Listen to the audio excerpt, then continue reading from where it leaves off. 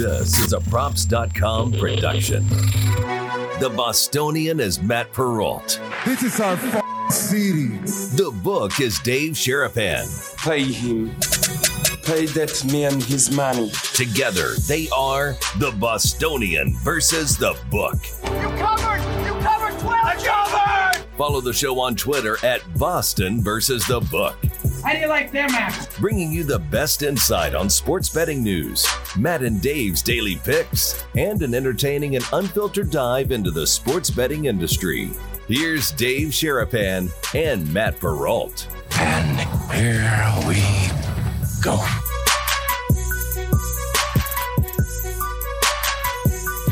What's up, BBB Brigaders? It is a Dubbies Wednesday. Dave and Matt, the Bostonian versus the Book. U.S. Open starting tomorrow. Stanley Cup Finals starting tonight. The Pittsburgh Steelers, team of the day. Dave is all decked. I wore the black and gold in your honor.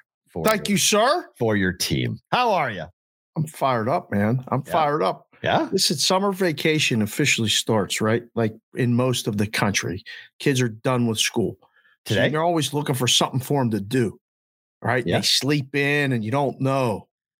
I got the wake-up call today, and I just got the text from Little Consig. I'll be in the chat today. You better have a good show. Wow. I tried to get Madeline to go into the chat today.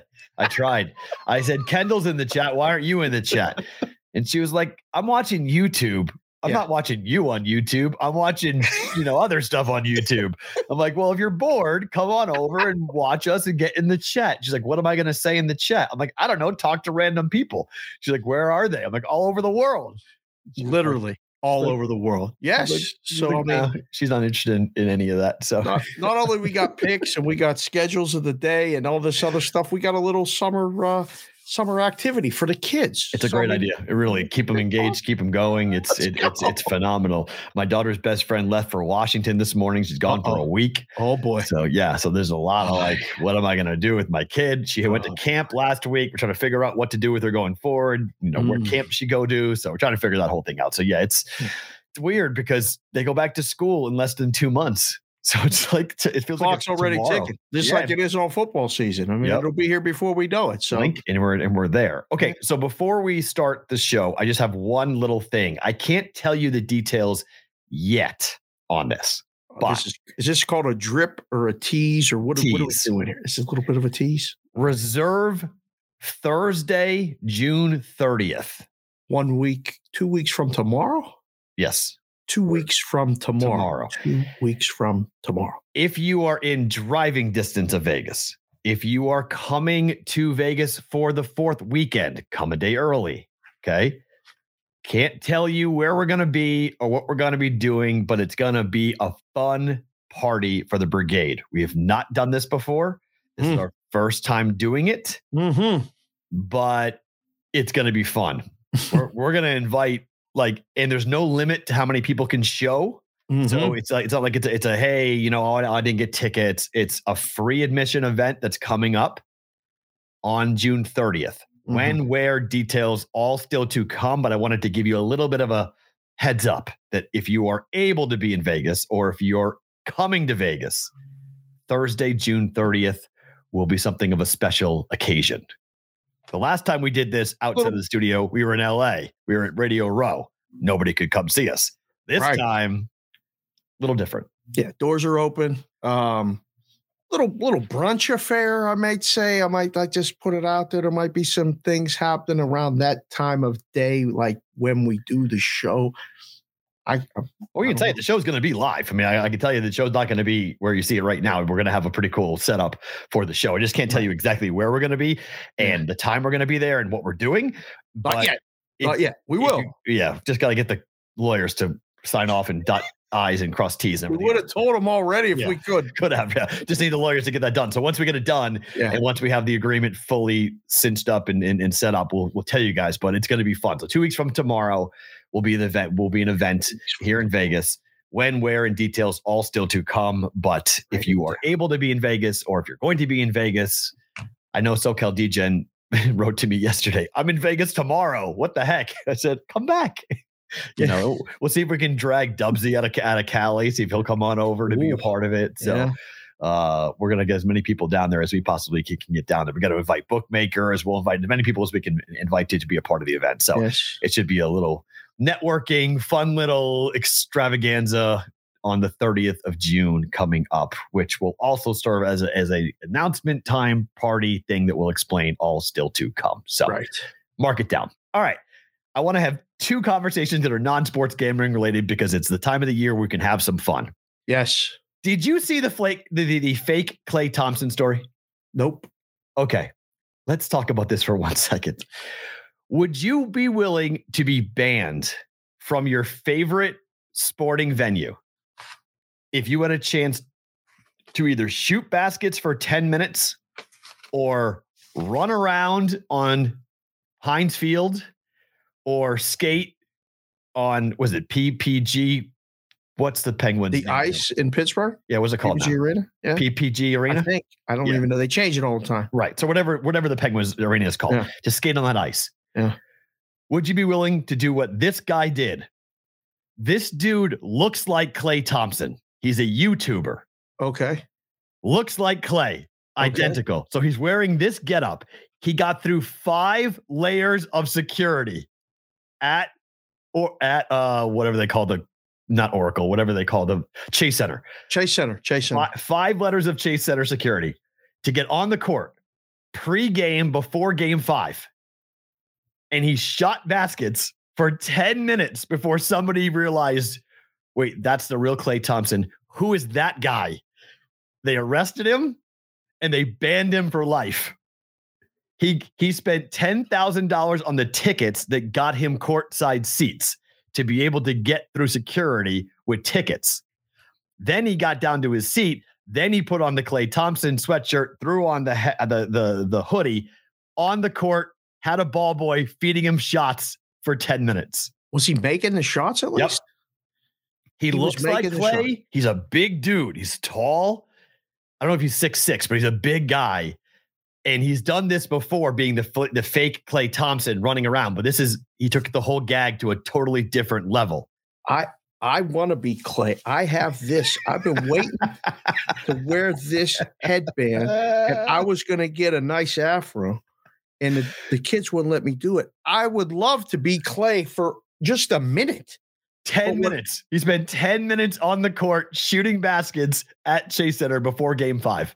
But he can't go back in the building ever? Ever. He got a letter. He posted it to Twitter. It's a letter saying he's banned for life from Chase Center. They reserve the right to arrest him on the spot. Even if he buys tickets, he's arrested on the spot if he's in the arena. I mean, I've had to ban people from the sports book, and that's no joke. I've seen people get banned from the property where your picture is up at every location in a casino where people punch in and out. There's a wall, a banned patron list. No, hell no, I wouldn't do that. Would you do that? I don't know. Maybe. I mean, if you told me I could take batting practice at Fenway Park, but I couldn't go back to Fenway Park for the rest of my life. I don't know. I might do it. If I could take BP for 10 minutes at Fenway, would I trade? If we can do that without getting banned. Well, you can do that. Yeah, there are things you can do to make that happen. But like I'm just saying, if that was the trade-off, I mean, your gag is content on the internet, and you tricked the Chase security to get you on the court as fake Klay Thompson to shoot shots for 10 minutes. The content alone, the hits, the coverage. I mean, everyone on TikTok, Instagram, Twitter, like this is everywhere. Everyone's talking about the gag you pulled, and your job essentially is to be a YouTuber. I don't know. I think it's a good trade. I mean, can he go to the games in LA? He can go to any other arena. He can't go to Chase Center, but yes, he's not banned from an NBA arena. This is not an NBA ban. This is a Chase Center ban. Man, oh man. I don't know. I still wouldn't do it. I don't know. I'm too much of a square. Plus, I figure out ways to do it without having to get banned. But I would love to just go. I couldn't make one shot right now. My shoulder's killing me we're back to the softball. My arm's hurting from BP, and I couldn't make it. Could you make a shot? Could you light it up from 3 at all? Light it up? No. Could I make a shot? Sure. Light it up? No. I shot baskets for the first time a couple of weeks ago, and college threes were not going down. So pro threes would not be going down, but shots, I mean, get on the court and dribble and shoot. And yeah, I mean, it would be a lot of fun to do it, in particular because they think you're Klay Thompson. They're like, "Hey, Klay, what's up, Klay? How are you, Klay?" They think you're an NBA player, and you're not. You're just some guy who looks like Klay Thompson. It's from a distance, the resemblance is pretty stark. I mean, it's like it's jarring. They do look similar. When you pull up the hoodie over his head, he also looks even more similar like Klay. But I wish he had a shot of the person who figured it out, of the guy who was like the Spider-Man meme, like wait, that's Klay. Wait. That's Klay. Who's that? Who are you? Wait a minute. And then he's like, gotcha. Like that's that moment. He doesn't have that moment. He just has this picture of him going like this under the basket. And then there's video of him shooting threes. And he tweeted, "Was it worth it to lose $10K on tickets and to be burned for life? Absolutely. I was an NBA player for 10 minutes, bro." I think that's pretty cool, man. That's a pretty cool deal. That's a good story and everything, but I mean, like, what do you do next? Well, I mean, that's the life, right? I mean, if you're a YouTube guy, you got to constantly, go up the ladder as to what you got to do. Set the bar pretty high. I faked everybody out. I dressed like Klay Thompson. Now every arena in America is going over their security system and their protocols as to how they stop this, because the copycats are coming. I ruined it for everybody in that regard. The copycats are coming for sure. In hockey, it's way more difficult to get on the ice because you have to have skates and the uniform and the equipment. It's a lot more difficult to get on the ice. It ain't happening. Yeah, but basketball is so open. It's just, your feet are literally on the playing surface. If you have front row tickets, courtside seats, your feet are on the playing surface. So it's like 2 steps to get on the court. So it's not hard to do that, to have at least some type of access. Did he have the hair and everything? No, that's what the hoodie's for. Keep it up. Yeah, the hoodie makes it more difficult to see whether it's Klay or not. Like, is that Klay for real, or is that just someone who looks like Klay? But he's a bigger guy, so he's got the beard, he's got the hoodie, so it's a little bit more difficult to go, is that Klay or is that not Klay? Think about being a security person at the time. Like, you may not be sure, but how do you ask? And that's what he said. He said every layer that he went through from security, he just walked like he owned it and walked with his head down. And it's like, are you going to be the guy that stops Klay Thompson before Game 5 of the NBA Finals and says, "Hey, are you Klay Thompson?" Yeah, like that's a tough move. I don't think so. If you're wrong, that might be a job. Like, you asking me if I'm Klay Thompson? What are you asking me that for? Right. Like, if it's Klay, if it is Klay, you're like, what do you mean, bro? What are you talking about? Like, I've been playing here for how many years? You're asking me this question? Like, what are you doing right now? And he banked on that. He banked on the run and nobody having the guts to actually stop him. And that happened. So there's him shooting threes. There you go. He's jacking NBA threes in an empty arena. So he's an NBA player. So, and then one more quick one, because I want to get your take on this. So everyone's going to travel this summer, right? Everyone gets on airplanes. We all fly. There's an airline that is floating this new idea. Would you fly on a double-decker seat on an airline? A double-decker seat? You mean 2 levels? Yes. This is one of the more horrific ideas I've ever seen. It's on the screen. If you're listening to the podcast after the fact, you can't see it. Look at where the seats are. The seats are literally put up. See where that woman is? Okay. What's the first thing that you worry about being where that woman is? Look where her head is. That's terrible. I mean, Kendall's watching the show. She knows it's gas and not the stuff you put in your car. Forget about it. The comments on CNN's, everyone commented going, "Oh yeah, that's a pink eye outbreak waiting to happen. That is you're gonna suck in someone's farts." the entire flight. It's a bad. I mean, who thought of this? Who would engineer? Idea. This is so bad. My eyes are watering just thinking about it. It's such a bad idea. This is you're literally at eye level to someone's butt right there. This is such a bad idea on so many levels, but it's just so bad. This is terrible. Seriously, whoever thought of this? Listen, if I ever get on a plane and I have to sit where that woman is sitting, I'm getting off the plane. No, I'm good. There's no way. I don't need to fly. I don't need it. I'm good. They're making planes where it feels like tighter and tighter and tighter. And that's what they're doing. They're trying to deal with the headspace. They're like, okay, so we have headspace. So let's figure out a way to utilize the headspace. And so we're going to go ahead and put somebody on top of planes. Are you flying on where there's that much headspace? Because I ain't been on no planes with all that headspace. I fly to Boston. So the cross-country flights the planes are relatively big when you're flying cross-country. You're flying regionally. Yeah. I mean, it's a 2-2 type of situation. No, I'm talking about like a 2-3-2 situation. Planes that put upper deck seats in a plane. They're thinking about it. Whose idea was this? Trying to get people to, this is like a spirit nightmare. Like you're asking for hell if you do this. It's hard enough to fly on some of these airlines and have an experience. I'm going to sit under somebody's ass the whole time. And for 3 hours, 4 hours, 5 hours, whatever it might be. No bleeping way am I getting anywhere near something like this. And what's frustrating right now, I think most people can kind of agree with this, is because we're all traveling for the summertime, the flight that I normally buy to go back to Boston is normally between $300 and $500 per flight, right? It's $900 to $1,300 right now. It's ridiculous. I mean, it doesn't make, I know gas is more expensive, but it's not that much more expensive. Like right now flying, I've never seen prices like this, even, at the peak of the best economy we've had. And I've never seen flights like this where the cheapest is like $800. And the normal flight that I fly on JetBlue is $1,100 to fly home per person. My whole family's right up. My whole vacation every year normally is running between $2,000 and $3,000. The flights alone are going to run me $2,000 to $3,000. Correct. That's insane. That's just before I even get there, before I do anything fun, any going out, going to the Cape, any of the stuff I do every summer.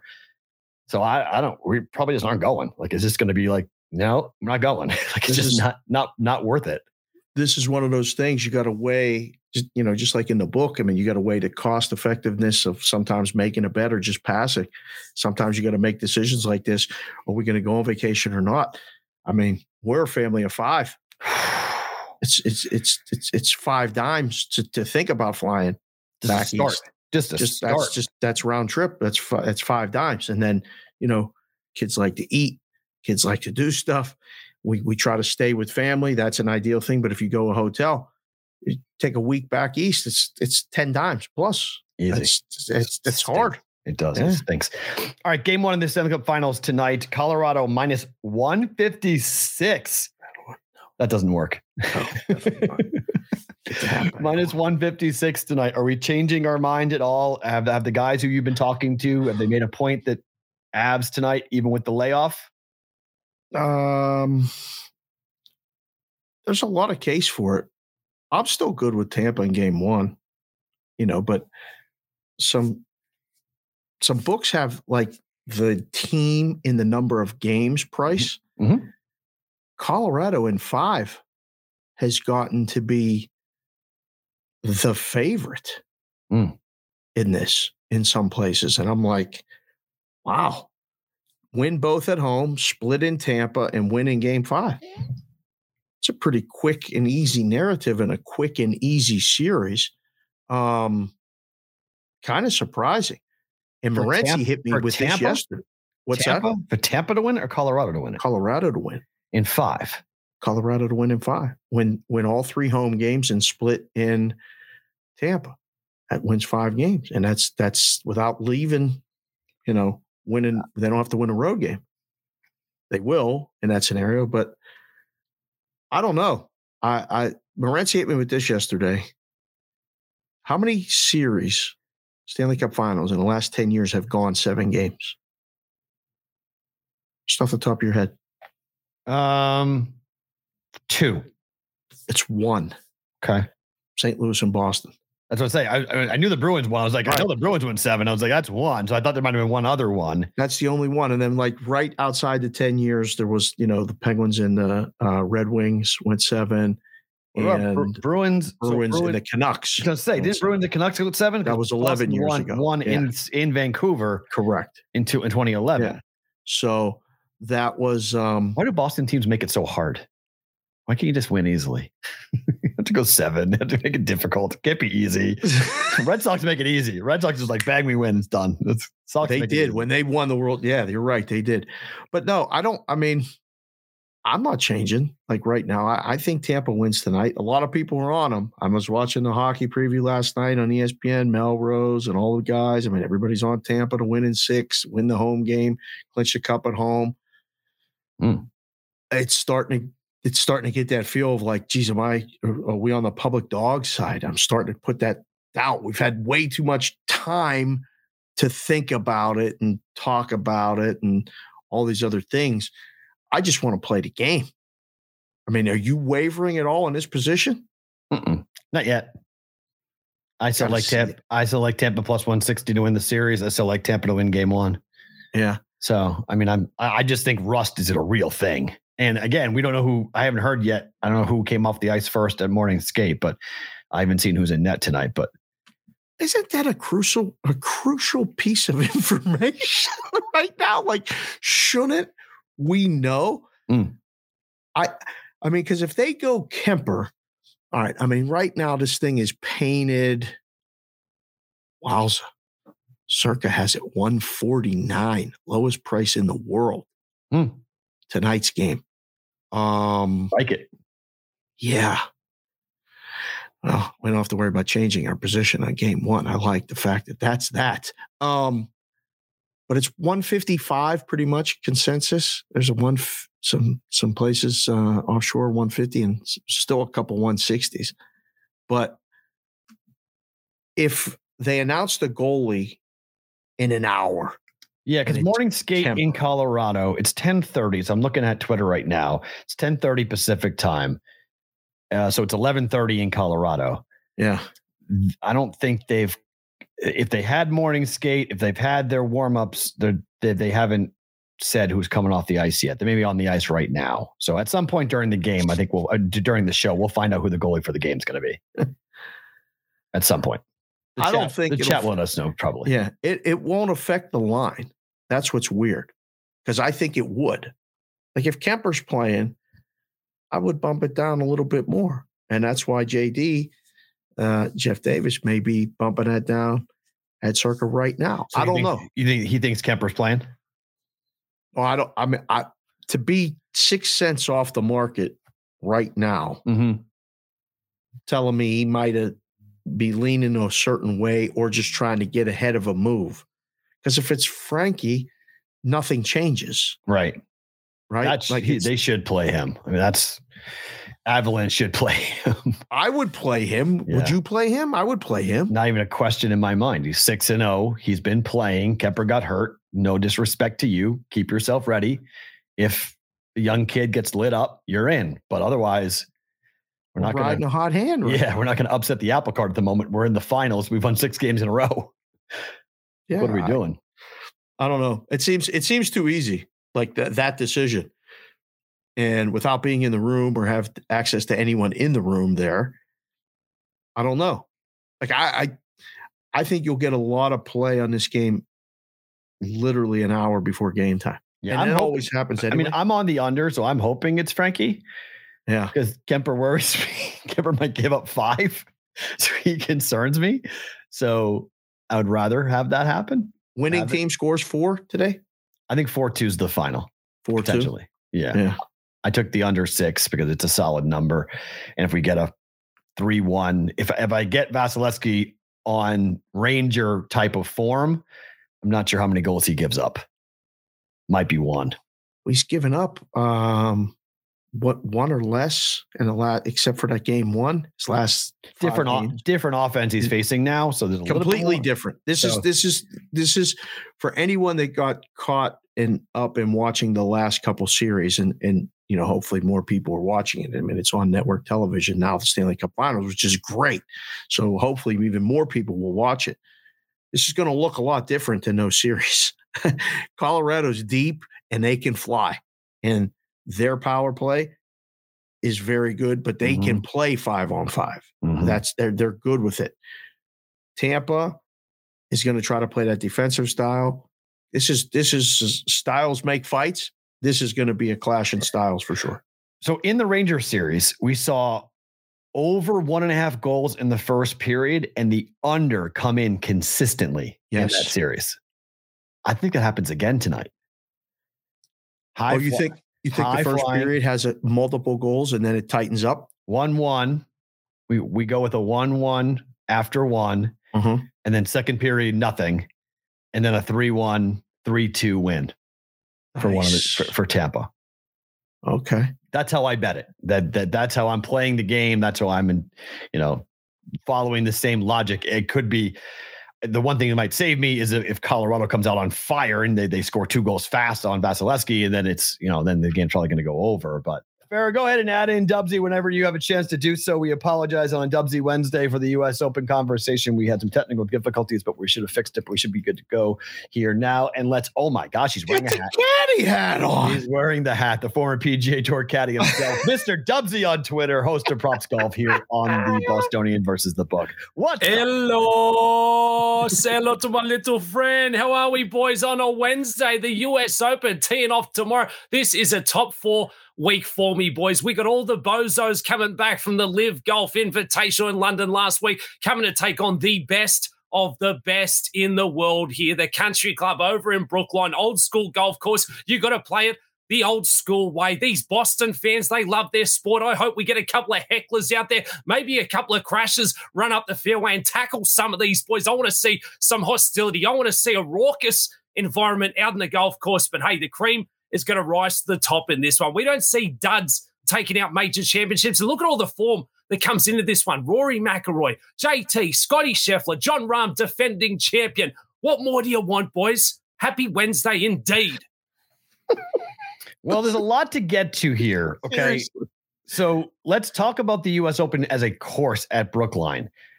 This is a challenging golf tournament every year, but by the sounds of it, these greens, because it's the way the game used to be played, these greens are small and very fast. Right. Who does it benefit when a course is like this? Because supposedly the rough is bad, but it's not that bad.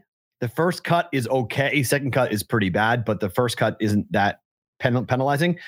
What do you make of the course as a whole, and horses for courses, as you always talk about? Who's it benefit to have a course with smaller greens that are really fast?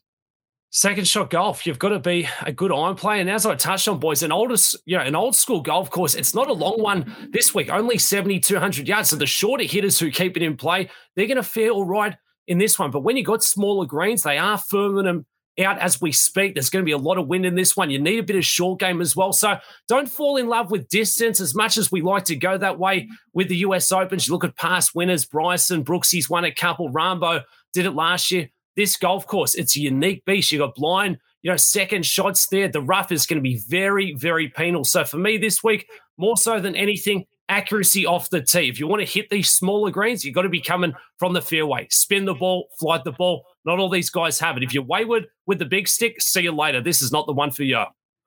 Dubs, you're changing everything up with this hat. I absolutely love it. You don't even recognize me. I saw Sharapan looking like Jackie Moon in the headband, so I said, I've got to get my lid on here. That's right. And, hey, I'm not a lid guy, boys, because I don't like to cover up the lettuce. I don't know how many more years the lettuce is going to be looking all right up top, but here it is. And I tell you what, I think I know what they call it, a snap cap, a snapback, if you will. I tried to bend the old beak on this one, Sharapan. It feels like it's about to break. I think it's cutting off circulation. It's not supposed to. It's supposed to be flat. Don't burn. It's not like mine. The chat is going nuts with the BVB hats because I got the flat bill and Matt has the bent bill, and there's a debate going on right now. talking about lettuce, okay? Yeah. This rough is the story of the U.S. Open all the time, okay? We talked about it with Morency and Cam a little bit on Sports Grid. Tell the people here, we were talking about trying to come up with the winning score. All right. What do you anticipate this winning score is going to be this week? Because this isn't the Phoenix Open. You come in here like it's a big party, like we're going to be blah, blah, blah. This is close to par, right? This is real golf, boys. You're looking for a chess player this week, not checkers. I think I was throwing out on props golf. I think we get to 6, 7 under par. I've heard some people say under par is going to be a fantastic score. Now, it is a par 70. You've only got 2 par 5s, which limits the scoring options, but these guys are so good. Unless it's really windy, we're seeing that there's going to be a little bit of wind. I still think the winners can push 6 or 7 under par. If you keep it in play this week, you're still going to be able to score. But again, this is what we want to see. I mean, around the greens this week, I saw Scotty Scheffler out there yesterday. He's practicing with the putter upside down, just trying to get it out of the rough. So I don't think there's going to be much chipping. I mean, it's either full-blown flop shot or you're trying to nudge something out of this thick rough, and that's how it's going to be. I mean, you've got small greens, then a foot too long, and you're in some really thick, 4-inch rough. So guys are going to be making double bogeys, triple bogeys like nobody's business. Hey, we're in Boston. It's going to be a marathon, baby. You can't win this one in a sprint. It is going to test you. You need everything this week. A bit of patience. And again, it's a major. Not everyone's built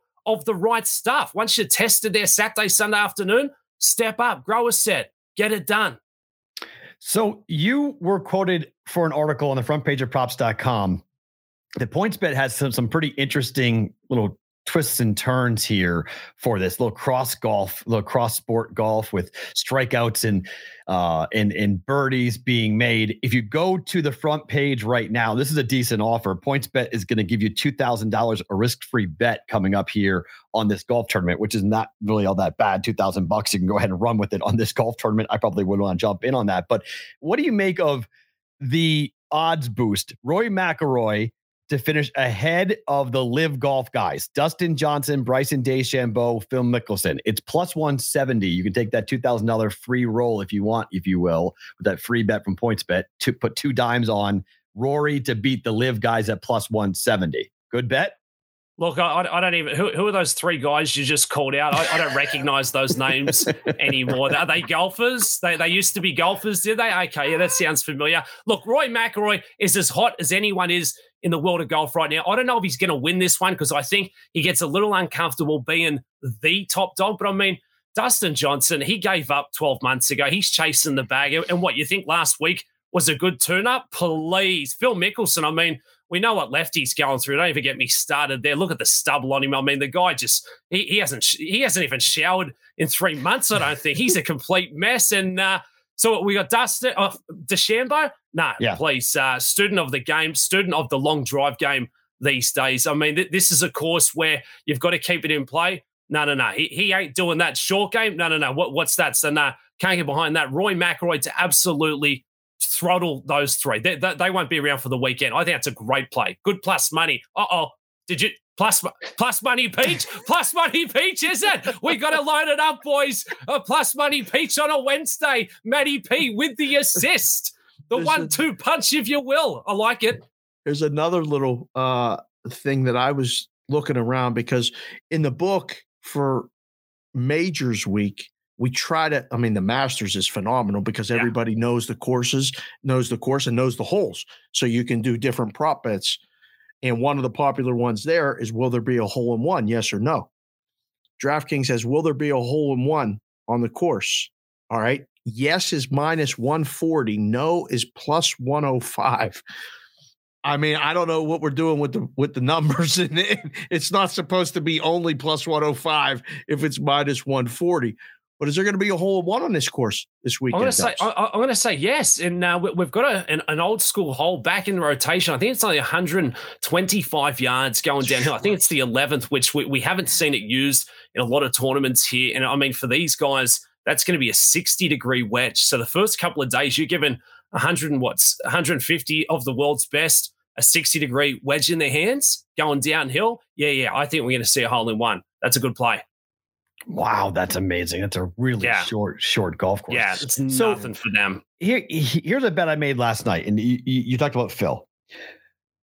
I think Phil makes the cut. Oh, interesting. It's okay. It's plus 200. Okay. Wrong. What? I said you're wrong, but okay. Tell them why. So here's why. This course is about second shots and putting. I don't think Phil's going to be in contention, but if we're going to talk about a guy who was awful last week, who spent all of Monday and Tuesday putting, that's all he did. He went to the golf course and he putted this golf course. There's a lot of pressure on him to perform here at the one tournament that he cannot win. For 30 years, he's been trying to win the U.S. Open, and he can't do it, and he won't do it. But does he really miss the cut? I mean, I think he makes the cut at plus 200. Why not? Look, I like your optimism, Matty, but for Phil, I mean, it's not about Thursday for him. This week was about Monday, coming to face the media, the press, and that's why he showed up on Sunday. He's trying to warm himself into the attention. He wasn't there for the extra reps as much as he tells us. He was trying to get there, feel out the grounds, who's coming after him. So I think before Thursday, this is where he's going to exhaust himself mentally, physically. Now, maybe he gets out on the golf course and it's an escape for him. He can just play golf. He can finally relax. I think a lot of fans cheered him, Dubsy. He got a round of ovation. Every hole he went to yesterday on his practice round, they were cheering him. They were warm cheering. So they should. What's he really done wrong? Yes, he's taken money, but I mean, he's not going over to Saudi. He's not in cahoots with these guys. I mean, the sports washing's a terrible thing. He said all the wrong things, but I still don't think Mickelson is a terrible person. I think there's a big ego there. It's all about him, but we can't forget Lefty. I mean, he has been one of the greatest of the last 30, 40 years, unquestionable. So, look, it'd be good to see Mickelson out there. I think the fans are absolutely going to warm to him, and he knows how to play him. Every second reply he's thrown in, Boston, best sporting fans in the world. You think he's done that at a chance? No. He's some of the slim PR training he's had this week. That's one of the things I've taken to. So I just don't see the golf game being sharp enough. I think he's mentally going to be taxed before Thursday. And again, the winning score, say it is 5-6 under par, it probably helps Phil because he can make a couple of bogeys and stay in the hunt. But I just think if he's wayward off the tee, coming out of that thick rough, I don't think the short game is going to be as sharp. And I mean, he hasn't played for 3 months. The 54-hole, putt contest that he was a part of last week, that's not the best tune-up for him.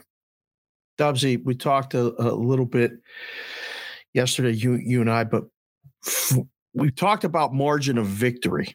All right. And like Caesars has this margin of victory bet. You can bet whether it's going to be one stroke, then a playoff is the next lowest odds, and then 2 strokes, 3 strokes, 4 strokes, and 5 or more. When we wake up Sunday on Father's Day and watch golf, which most of us like to do, is this going to come down to the 18th? Is this going to be a 1 stroke or a playoff? Or are you expecting somebody to maybe get away from the field and win this by 2 or more?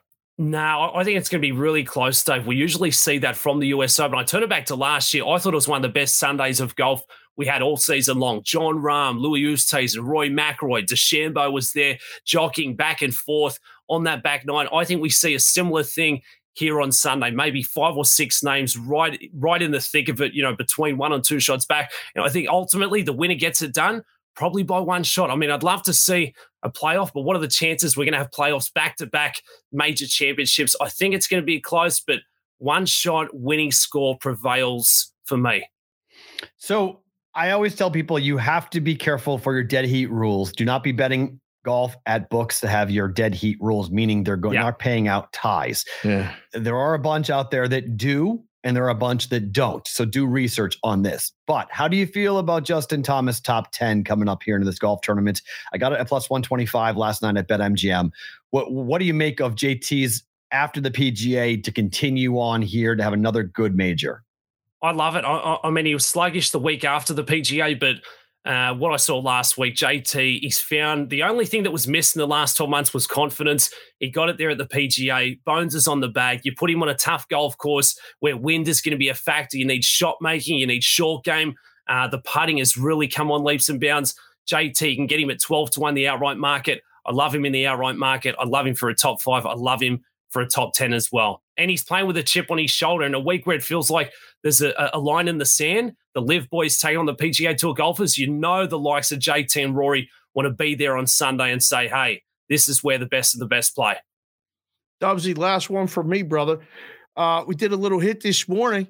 We had a little ice advice, that is nice. And there's a hockey game tonight. What are you thinking?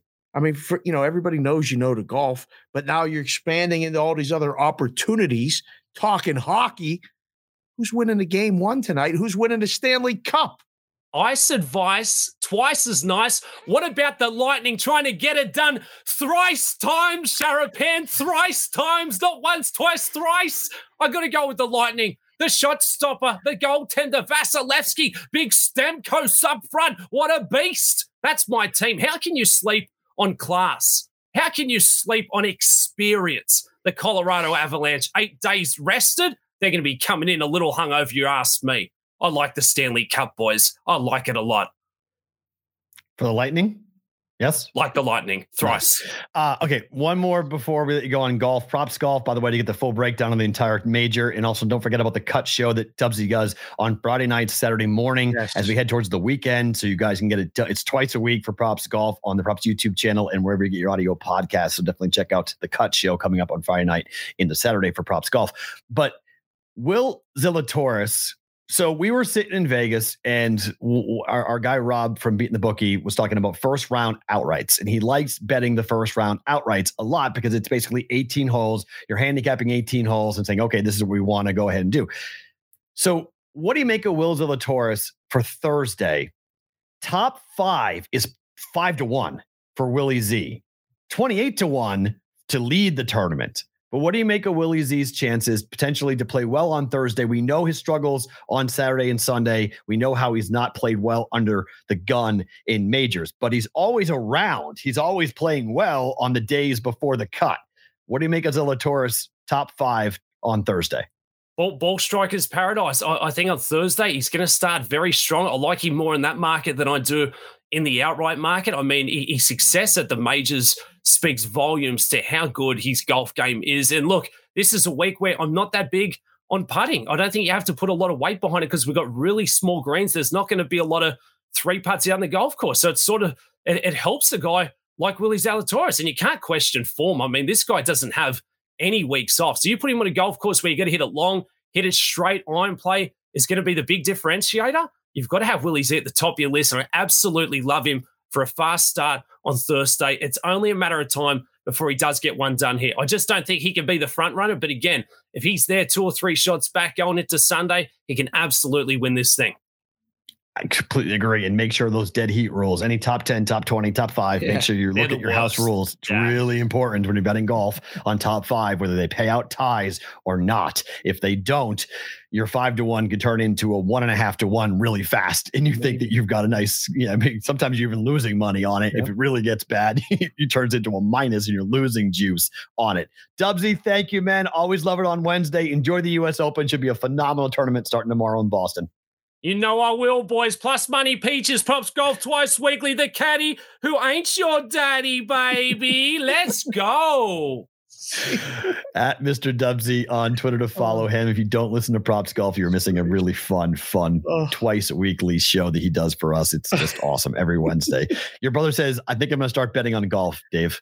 I know. Brother Dan's going to now get involved because of our boy. Brother Dan watches golf religiously. I mean, he tries to play golf and he watches but doesn't bet it? No. Oh, wow. Brother Dan we could be complete polar opposites. We're very close and we're very much a lot alike in a lot of ways. He don't like losing money. He don't like betting. He definitely don't like being wrong. So it's not really for him. Oh. But now that he's got the apps and it's so easy, it might be available for him to do. So you can just download that app. And by the way, your daughter prefers my hat to your hat. She does not. She prefers the flat bill. She said no in the chat. She's not on team flat bill. She said, nah. No, She likes the flat bills. Don't make me bring her on here. She likes the flat bills. The kids like the flat bills. The grown-ups don't. The kids do, yes. But I'm just saying, people were asking which hat was better. And she said, nah, to the flat bill. She likes the curve. Tell them, Kendall. She just said flat. flat. Don't be trying to turn my daughter there. What the hell are you doing? It's good stuff. So speaking of, the B of BVB. Yeah. We got a new B in the desert. Bruce Cassidy. Goodness. Bruce Cassidy, former Boston Bruin head coach. Wow. 6 years running, taking the Boston Bruins to the postseason. Somehow the Bruins thought it was a good idea to ice that guy and kick him off their team. And the Vegas Golden Knights said, thank you very much. We will take Bruce Cassidy. We'll hire Bruce Cassidy. What do you make of the hire by the Golden Knights? Love it.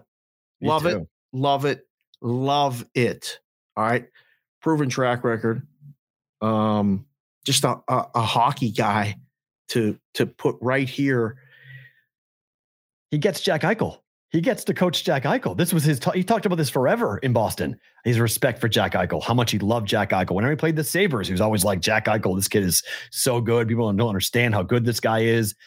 Now he finally gets him. He gets to coach him here in Vegas. I don't really see a negative in any of it. It's a positive hire, a positive step. Exactly what you need for a team that missed the playoffs for the first time. I don't think he's going to need to do much, except change the culture of the room and the goalie. Obviously, they got to get a goalie. I think a reliable goalie, but I think he'll come in and make a decision, and whether they add to, change a couple pieces here and there. I mean, look at the odds to win it next year's Stanley Cup. They're the third or fourth choice on most lists. We're back. J-Dow Ben said, you can't tell me the hockey gods don't watch this show. Cassidy to Vegas, come on. I mean, it's all happening. The Celtics are in the finals. Bruce Cassidy's coming to Vegas from Boston. Yeah. I mean, I see it. I mean, Devontae Adams leaves Green Bay, comes to the Raiders. Come to Vegas. There's some things happening in Vegas, and Boston ties to it. We named the show Boston. How about if Patrice Bergeron follows Bruce Cassidy? You think that's even possible? Yes. His contract's up in Boston. He's a free agent. He doesn't know if he's going to re-sign. He doesn't know if he's going to retire. Bruce Cassidy, in his exit interview with the media, said, I want to take Patrice Bergeron wherever I go. He's going to give him a chance. He may stay in Boston. He may retire. He may not want to be a part of it, but Bergeron, Boston's going to suck next year. Okay. Boston, that's why they fired Cassidy. They're waving the white flag. They're in salary cap hell. They're going to have to trade some big pieces this offseason, and they're going to be bad for about 2 years. And they didn't want to go with Cassidy, and they just figured, let's blow it up and start from complete scratch because we need someone who can develop young talent because we're going to play kids and trade and not re-sign like Bergeron. There's crazy rumors that they could be trading everybody. Like Marchand might get traded. Like there's just a bunch of like nuts stuff going on in New England that right now the Bruins are in deep trouble with their salary cap problems. But I mean, Bergeron and Eichel on a power play together. The way Bergeron was saying goodbye at the end, like I just don't felt like retirement. Play anymore. It felt like retirement. But who people retire to Vegas all the time? This is true. Just retire to Vegas. All over the place. Just come on in and retire. Brady went to Florida. Play a couple years here and, live in the desert and, have some fun and, get a monster house and they're going to love you here. You're going to play from a rocking atmosphere every single time you play for Cassidy. You're going to be on the same line as Jack Eichel. I mean, you got Mark Stone, Jack Eichel, and Patrice Bergeron. I can sign up for that. Pacioretty, I can sign up for that. Wow. It's a total. The more you say it, it's a total Hail Mary, but it is possible. I'm not saying it's going to happen, but it is possible that Bruce Cassidy might be able to convince Patrice Bergeron to come here. He's having to take less. Jordan said that the Knights are in salary cap hell too. They are. They've had issues. They would have to. Bergeron could not get market value. Oh, no way. He would have to take a monster pay cut. They had to move some players around to get him. But if he wanted to play here, there's ways of making that happen. We've seen in the NFL, you can play around with the salary cap, but Vegas is in trouble. Yes. Salary cap wise, Vegas definitely, they went for it. That's what they did. That's why they couldn't add at the trade deadline last year the pieces they needed. They've got some decent young pieces that they're going to bring up. Goaltending wise, we'll see where they go with it. But I mean, Cassidy here is a very good hire. It's a very, very good hire. It's a good fit. He'll fit well in the market. He'll handle the media really well. And for Jack Eichel, I'd be pretty pumped up to get Bruce Cassidy. I mean, if you're in the room, you got to be excited. If you're in the building, in the organization, you got to be excited. Like this is exactly what the doctor ordered after the way the season ended and losing those games and having a shot at making the playoffs. Like this is exciting. This is a good thing. And they're going to be healthy next year. They had so many injuries. So everyone coming back healthy is important. I mean, it's a kick in the butt for the Golden Knights and their fans. It's a little giddy up to kind of go, all right, so we're going to be okay. Because there's a lot of like hand wringing going on at the end of the year going like, now what? Now you get a guy, kind of a proven guy, a proven coach, a guy who can contend in a very difficult division in a very tough conference. I mean, Tampa was in their division. So like they had to deal with Tampa the last couple of years. And they still made the playoffs, even with Tampa being where Tampa was. So 2-time cup champions. So, all right, let's talk some baseball here. Fernando Tatis Jr. has now been, not shut down, but he can't swing a bat yet. So they thought 3 months. They thought he might be able to return at some point. And now they've said he's been regressing. The wrist surgery is not healing as fast as they would have liked, and he can't swing a bat. Yeah. Do we see him play this year? Think they shut him down for the whole year? I mean, the way they're playing, there's no rush to bring him back. We don't have to bring him back as long as they continue to stay in the playoff hunt and stay right at the top of the division and stuff. There's no need. You can't risk a young guy compounding an already injury that could lead to, long-term problems. So, and they locked him up. And we got to remember that they gave Tatis that bag. They locked him up big time. Yeah, he ain't going nowhere, and we're good. That's their investment. That's their face of the franchise, for the next decade, essentially. So, I like San Diego. I like them a lot. I mean, really good baseball team. Really, I don't want to say upper echelon pitching staff, but they've been pitching pretty good. Darvish is back. They're getting good bullpen work. I wouldn't bring him back. Would you? I would look at saying to him, we want you to be 100%. And however long that takes, don't worry about this season, because wrist injuries are really tough. Yeah. I mean, this is the one part of the body from a baseball player perspective that if your wrist doesn't work, you can't hit. Right. It's such an important part of the swing mechanism. Even a shoulder is less important to me than a wrist is. So if you're not able to make contact and hold your wrist firm and not have it hurt when you swing a bat, I'm absolutely shutting him down until I know he is 100%, not even a question. And if it's not healing properly, I just say, don't worry about 2022, man. Like, we got you. Like, we'll see you at spring training next year if we need to. If you come back in the playoffs, great. We'll see you in October, but don't feel like we have to have you. Thought you were going to break into some medical explanation for wrist injuries or something. No, but wrist injuries for golfers. Dr. Matt. I know, but I was going to lean back and just listen. But golfers and baseball players both are incredibly reliant on the wrist working. Yes. And it's why wrist injuries end golfers' careers and it ends baseball players' careers. Yes. Because they can't hit and they can't.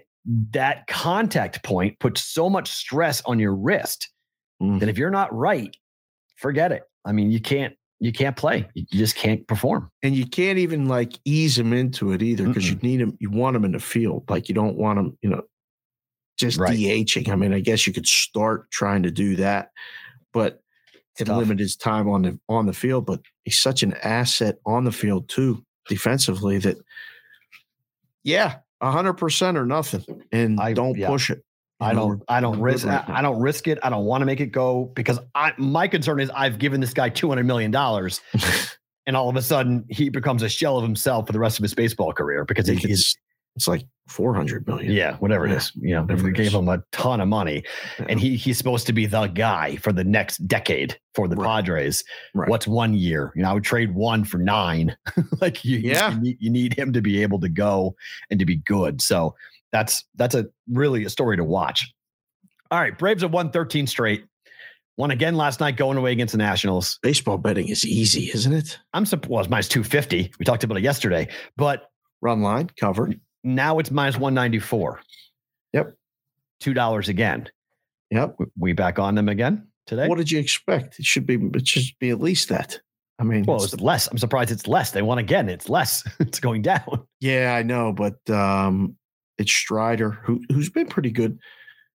I got this stat today from my guy Brad Howe. The Nationals have 41 losses on the season. Mm-hmm. 35 of them have been by 2 runs or more.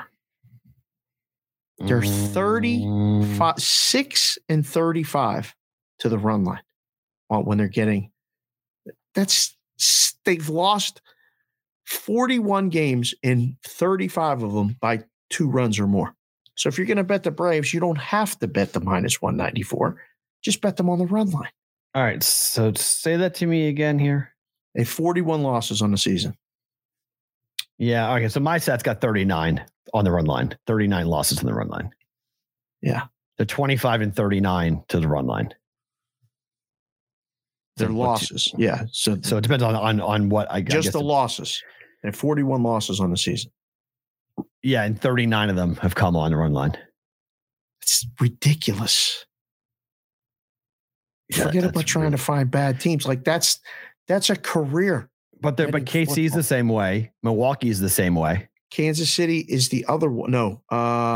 Is it Kansas City? Yes, it's Kansas City. Kansas 23 and 38. 35, 41 losses. 38 on the run line. Yeah. Like, why would you bet the money line against these teams? I mean, if it gets you, it gets you. But how many losses? Pittsburgh has how many losses? Let's see. How many They've lost 9 in a row. They have 36 losses. So Pittsburgh's even worse.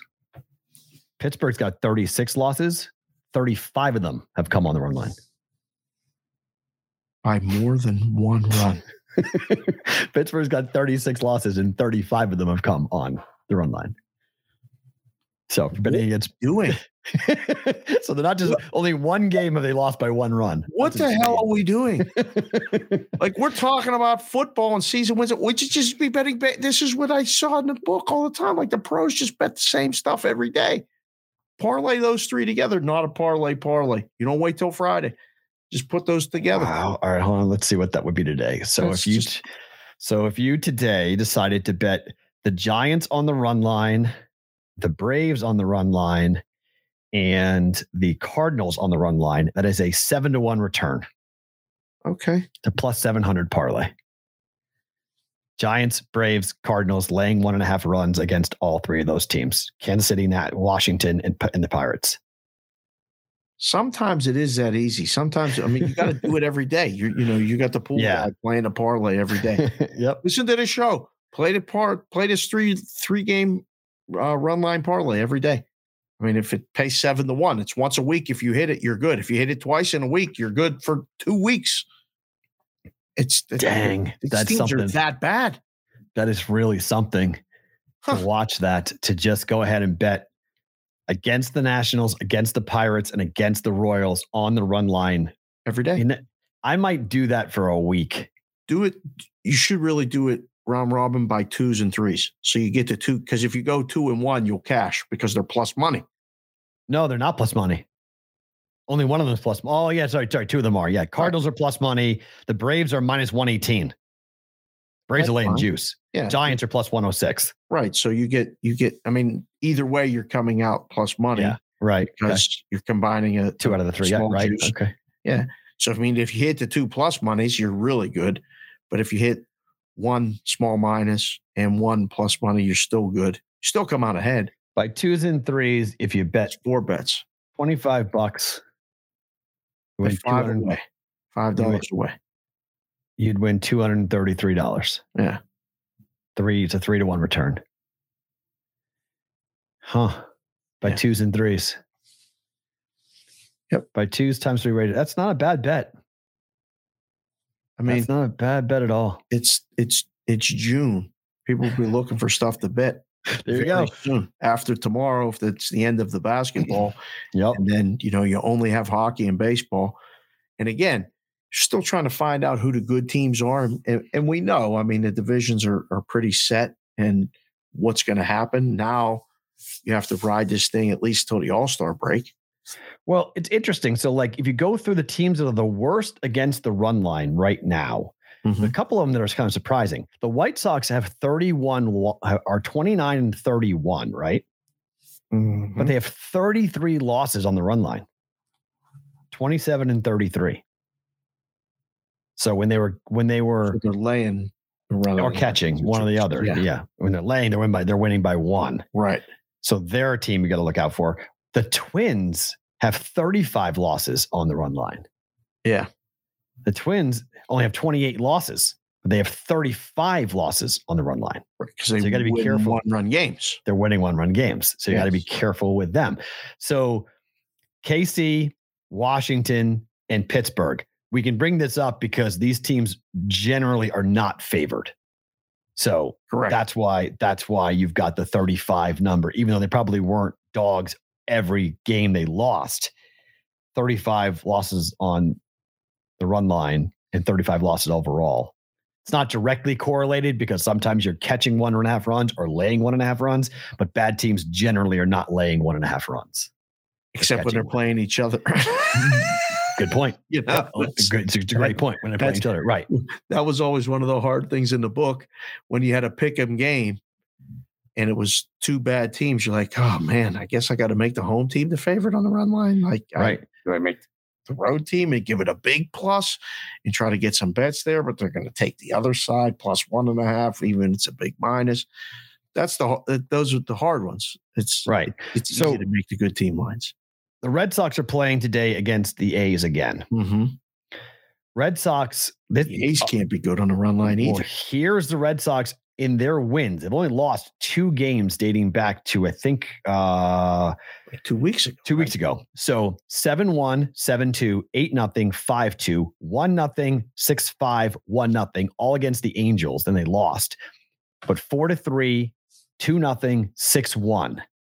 Red Sox right now, after this run against the run line, are 34 and 28. They're now into the top 10 for the best teams on the run line in Major League Baseball. And they've got the A's who stink. Red Sox plus 104 today against the A's at home. 6-1 win yesterday. Go back on the run line with the Red Sox today. Couldn't get me to bet Oakland with Stolemine. It's just, it's Red Sox or nothing. And it's Red Sox run line. I mean, that's another team. Identifying the bad teams, I would say, is more important than identifying the good teams when you're betting baseball. I'll agree. And it gets boring and it gets monotonous, but you just keep doing the same thing. And then every once in a while you get caught. I mean, you lose. The good teams, the bad teams start winning in the back end of the season. They don't, I mean, when a bunch of people trade stuff and, those games in September that don't mean stuff, that's when the bad teams, I think, have value. The bad teams have no value until the All-Star break, until after the All-Star break. So, yes, I would bet the Red Sox if I were to do it, I would bet them on the run line. Did you involve with them or no? Didn't bet it, but I think it's a good bet. I think betting the run line tonight for the Red Sox. I don't love the kid they've got starting, and he's an opener, not really a starting pitcher. But the Red Sox, I don't even have him listed yet. I don't have any starting. I don't have a pitcher listed in either one of those games on the odds screen. It's bizarre. It just says Oakland Athletics, Boston Red Sox. Yeah, it's Caprillion versus Winkowski. Oh, confirmed. All right. FanDuel's got it as those are the starters. Okay. So. And then one more baseball thing. So this is wild. The leader right now to win the American League Cy Young is McClanahan for Tampa. He's going tonight against the Yankees. Yep. He's a dog. He is. Do you know who's starting for the Yankees? What's his name? The other Nasty Nestor Cortez. Look on the list of Cy Youngs. Where's Cortez? 4th. Hell of a pitching matchup, is it not? Did it yesterday. Yeah. I like McClanahan better, though. I'll take the plus money on this. I think the play in this game is under. Yeah, but it's low. I really can't low. believe it's 7. I cannot believe I saw this last night and I was like, wait a second. Are we going to see a 6.5 total in a run in a game in an American League park in Yankee Stadium? It's juiced to the under 7 at the moment at FanDuel. A lot juiced. It's under a quarter, right? Minus 120. It's under a quarter in a lot of places already. The next move is 7 under 30, and then the next move is to go to 6.5. And one of the places I keep an eye on has already gone to 6.5 over. Oh, wow. Okay. If you look at totals, teams to the under this year, Tampa Bay is 32, 26, and 3 to the under. And the Yankees are 33, 27, and 1 to the under, which is a little bit of a surprising stat. The Yankees are an under bet this year, not an over bet. Because of their pitching. It's not their offense. It's the other team's offense that doesn't do anything against their pitching. Right. They win 6-1, 5-2. Games are going under. So under 7, you pay the juice? Yes, I would. Yeah, I think I'd pay the juice as well. I would. Only because if you get through the first couple innings, the end game will drop to 5.5 or 5. Like this thing will drop like an anchor. Boom. So it'll give you opportunities to do, some work in game if you wanted to. But yes, initial thought is this is a 4-3 game at best. These guys don't even give up home runs. All right, time now for our Circuit Sports schedule of the day. Circuit Sports, the Bostonian versus the Book, being presented by Circuit Sports in the Circus Survivor Pro Football Contest. After a hefty $6 million payout last year, Survivor returns with some new rules and just as much money on the table. Circuit Survivor will consist of 20 legs during the football season. Players cannot pick the same team to win twice. Entries are $1,000 with a max of 6 of them you can get into at once. Entries must be made by September the 10th by 2 p.m. Pacific time, and players must be physically in Las Vegas to register, with an option of hiring a proxy to enter in your picks during this season. Who will be left standing to claim the $1 million first place prize? It could be you this season with Circus Survivor. For full contest rules and details, log on to circusports.com. Your team is the team of the day, Dave. Yes, they are. The Pittsburgh Steelers. Before we get to the numbers and the games and the what is your overall outlook for your quarterback position? I think Trubisky's going to be the quarterback for the whole year. I think he's going to start. Okay. I think they're going to have some success with Trubisky. Yes. Okay. I think books disagree with you, but okay. Yeah. I think the number is 7.5. The books disagree with your assessment there, but okay. Well, I'm trying to be as positive as Don't be positive, be a better. Don't do that. Don't be a positive person, be a gambler. We'll go through the schedule and be a book. Be a bookmaker. Be a bookmaker. As a bookmaker. Look at it objectively. I haven't looked at the schedule yet. Okay, good. So I'm looking at it cold. I understand the number. I do. And when they signed Trubisky, I was like 6-11. Immediately thought 6-11. And now, we'll go through the schedule. I will guess right now I'm going to come up with 8 or 9. 9. They could win 9 games. You don't think so? Not with the schedule. They're not winning 9 games. Really? It's that hard. They're not winning 9. Not with Trubisky. No, not with the offense. See, who's your biggest weapon? Catching the football? Najee Harris. Yeah, right. Running the ball. Oh, because you're in New England, they're going to do the same thing. That's different, though. Patriots are, they're built for it. You guys aren't. Talking about. You aren't built for what the Patriots have been building this. They've got 2 tight ends. They got an offensive line. They got 3 running backs and a quarterback who doesn't throw picks. We had a quarterback that didn't move for 2 years. But he threw the ball down the field consistently, and you had weapons like Smith-Schuster. He didn't throw the ball consistently down the field in 2 years either. All right, but you had 5-yard passes. Which receiving core is better for the Steelers, last year or this year? I mean, there's no Juju. I don't even know who the receivers are. Deontay Johnson and who else? That's it. Could be a problem. Your receiving core is Chase Claypool, Deontay Johnson, and Miles Boykin. George Pickens, I guess, too. That's your receiving core. For Mitchell Trubisky.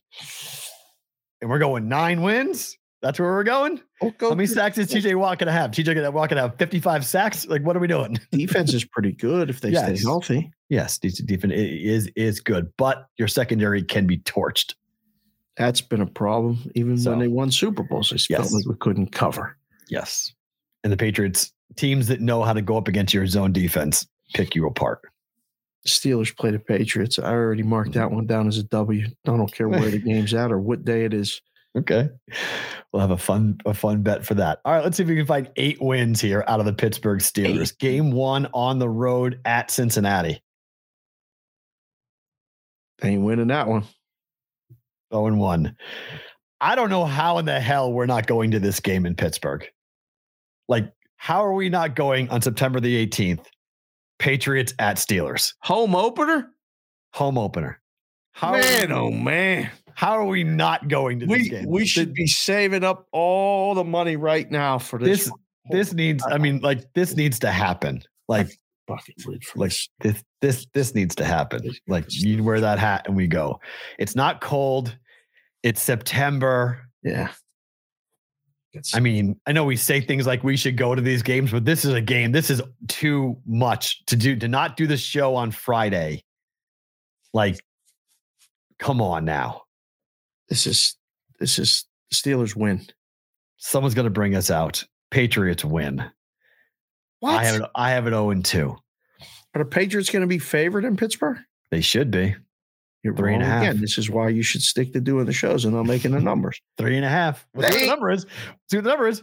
3.5. Patriots minus 3.5. That's what it is right now? No, that's the line I make. That's the number I would put up. What's Westgate got? Now I have to look right now. Look at the Westgate. That's what I'd put. Patriots minus 3.5 is the number I would put. Wrong. What is it? I don't know. Well, then we say it's wrong. Then how you say it's wrong? What is it? This is what we would do in the room. Somebody would yell out their number. And we would go wrong. Okay. Well, what is it? Steelers minus 1.5 is what I would say. Steelers are favored with Mitchell Trubisky. The Steelers are not favored? No, they shouldn't be. Oh. What's the number? Oh my gosh. What's the number? Oh, I'm scrolling right now. Week 2 is Patriots minus 1.5. Wrong. Okay. I was wrong, but I was right. The Patriots are favored. No, I know we're both wrong, but that's the beauty of this. I would make the Steelers minus 1.5. You made them 3.5. That's how they got that number right there. Right, that's exactly what happened in the room. Right in the middle. Boston guy said this. The Pittsburgh guy said this. Put it in the middle and see what happens. So we got 1.5. That's how you make the number. That's exactly what it is. You can get all these algorithms and all this other stuff. You got guys that book the games. That's how you do it right there. All right. I have it 0-2. You have it 1-1 at Cleveland. Oh, you better win that game. You better win that game. Steelers win in Cleveland. I'll say yes. 2. I have 1. I think they win that game. Home for the Jets. Winning that game? Yeah, 2-2. I have it 2-2. I have 3 wins already. Okay. At Buffalo. Oh, no. They beat Buffalo last year somehow. That one's going to be ugly, sir. That's a loss. At home for Tampa. Tom Brady one more time in Pittsburgh. Oh man, that's going to be. Don't even start. Tom's going to break their heart again. Tom's going to win. Don't Steelers even start against their defense. Brady's record against Pittsburgh is stupid. He's lost like 2 games his whole career against the Steelers. Ever. He rips their heart out every time. It's a loss. At Miami. Ain't winning Loss. that game. At Philadelphia. They got a 3-game road trip right there. I got 2 wins. They ain't winning that game either. They have a 2-game road trip. They go at Buffalo, home for Tampa, at Miami, at Philadelphia. 3 of the 4 games on the road, all 4 are losses. It's a bad stretch right there, son. All 4 are losses. So I have 2 wins. I'm at 2-6 going to the break. The bye week is week 9. 3-5. They come out of the bye, home for New Orleans.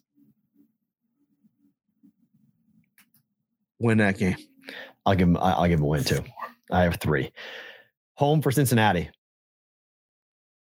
And they got swept by Cincy last year. They got to take some sort of revenge on them. Can they win that game?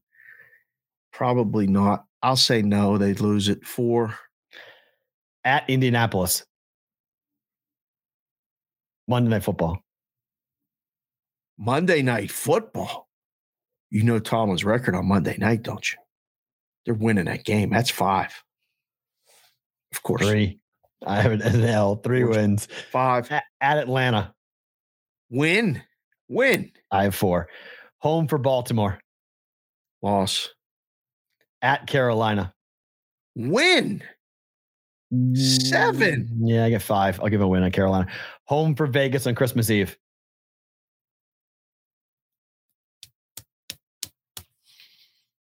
Man, this is going to be a tough one. Home, Vegas, winter, Christmas Eve. Steelers win a game. That's 8. Loss. At Baltimore. They always split with the Ravens. I had them losing at home. Did they beat the Ravens? Are going to be good. Gosh. January 1st, New Year's Day. At Baltimore. I'll say lose. Nope. Lose. And then Cleveland, they will beat Cleveland at home. 9. 6. 9. 6. Wrong. 6-11. 6. Under. That's terrible. Under. You said it yourself. First time you heard Mitch Trubisky, what was your number? 6-11. I did. Go with your first gut instinct. Damn it. 6-11. 9 is the fan in you talking. They can win a couple of those road games. With Mitch Trubisky? No. What if it's Kenny Pickett? Have you changed your Even mind worse. if it's Kenny Even Pickett? worse. Worse? I don't. Kenny Pickett, I cannot get behind the 2-glove thing. I can't do it. I just cannot do it. It's. I think it's going to be weird as a wonky. Veskurjan stole my name, stole my word yesterday, by the way. Got Veskurjan saying wonky on MLB Network. How about that? Stealing my word. He said wonky. I almost fell out of my chair. I'm like, everyone's saying, this game's kind of wonky. I was like, wait, what? It's like, you can't be taking that for Veskurjan. That's our gig. What the? I thought the same thing. I had to be like, wait, he said wonky? What show am I on? Wait a second. That's Matt Veskurjan. Every show I do is with a guy named Matt. Seriously, right? It's amazing. Goodness gracious. It's crazy. All these Matts in my life. Just drop our first name as I'll go by our last name. It's easier. But look, here's the interesting thing about the division. If Deshaun Watson plays, don't think he's going to, but if he does, changes everything. I mean, it changes the Steelers season, it changes the Ravens season, it changes the Bengals season, it changes everything. I don't think he's going to play, but the league has to figure this out at some point. I mean, it's June. They got to make a ruling here by at least mid-July as to what the hell he's camp throwing and doing all the passes. That's what I mean. He's working. I mean, the league is just dragging its feet in, trying desperately to figure out a way to just get away from this story. But I mean, we're up to 24 accusers now, and we've got a football season. I mean, he's going through all the OTAs. They're working out. Baker's not there. Baker Mayfield is not at OTAs. So if Baker Mayfield is not going to be the quarterback and going to be traded, then you've got a big question mark at the quarterback position for the Browns. Or you've got the guy that you've signed to the biggest guaranteed contract in NFL quarterback history. I mean, that is such a weird dynamic for the division. It's a mess. Not just for the Browns, it's a weird dynamic for the entire division because the Browns become a totally different team if they've got a comparable quarterback or a competent quarterback. And it's a real pain in the room because if he plays, you got to adjust the other numbers. Sure. You have to go through and adjust the other numbers. And like, if it comes out that it's a 6-game suspension, that affects the Brown season wins. It affects a couple of the lines on the games, but then it affects everyone else's season wins too, at least in the division. And it might affect a couple teams that they play against. So, yes, it definitely is. It's a major factor in obviously Cleveland's, but I mean, Steelers are still going to win more than 7.5 games, aren't they? Come on. I don't think so. I think this is going to be the worst. I'm not ready for 6-11. And if God, this is Tomlin's the damn Patriots win the division or something, I'm not gonna be well. I'm just telling you. I'd be very being on the bottom end of the division. And I think you're safe. I think you're safe on the Patriots winning the division. Getting to a wild card spot, I think, is very real for the Patriots. But I have to get a lot of Bills stuff down. Oh gosh, please no. Yeah, okay. Those are fighting words. But I think it's going to be interesting to see how Tomlin handles. This is a punting year. The Patriots had it in 2020. This is the punt year. Ben retired the year after your Hall of Fame quarterback walks away. It's a rebuild. You're going to try to build it. I think Kenny Pickett's playing by week 8. I think if they open up the way that I think they're going to open up 2-6, I think Kenny Pickett after the bye, it's his team the rest of the way. Oh, that could happen. That's it. Narrative. That's his team. So they'll come back, they'll work them in, and they'll just say, "What's the purpose of playing them then, though?" Because you want him to see the game for a while. You want him to watch and get into a routine. Hunt the whole damn year and start the kid fresh the next year. No, you could, but most teams do this where they've got a rookie sitting, and then when the year is pretty much lost, you see what a kid's got. You're just like, okay, let's see what you can do, because it gets the fans excited about the following season. Like if Pickett plays well, and say the team loses tight games or he has a couple of impressive wins, late scoring drives or something, then the narrative in Pittsburgh is, hey, we got the guy. We're okay. Like, just get us to next season. We're okay. Build around him. Like Mac Jones. Patriots started Mac Jones right away. That game against the Saints was horrific. Had 2 bad interceptions, a pick 6. It was brutal. But as the year went on, you started to see it, and you're like, huh, all right, we got the kid. We got the guy they now. They trucked Cam out there the whole season before. Which was what you guys are doing with Trubisky.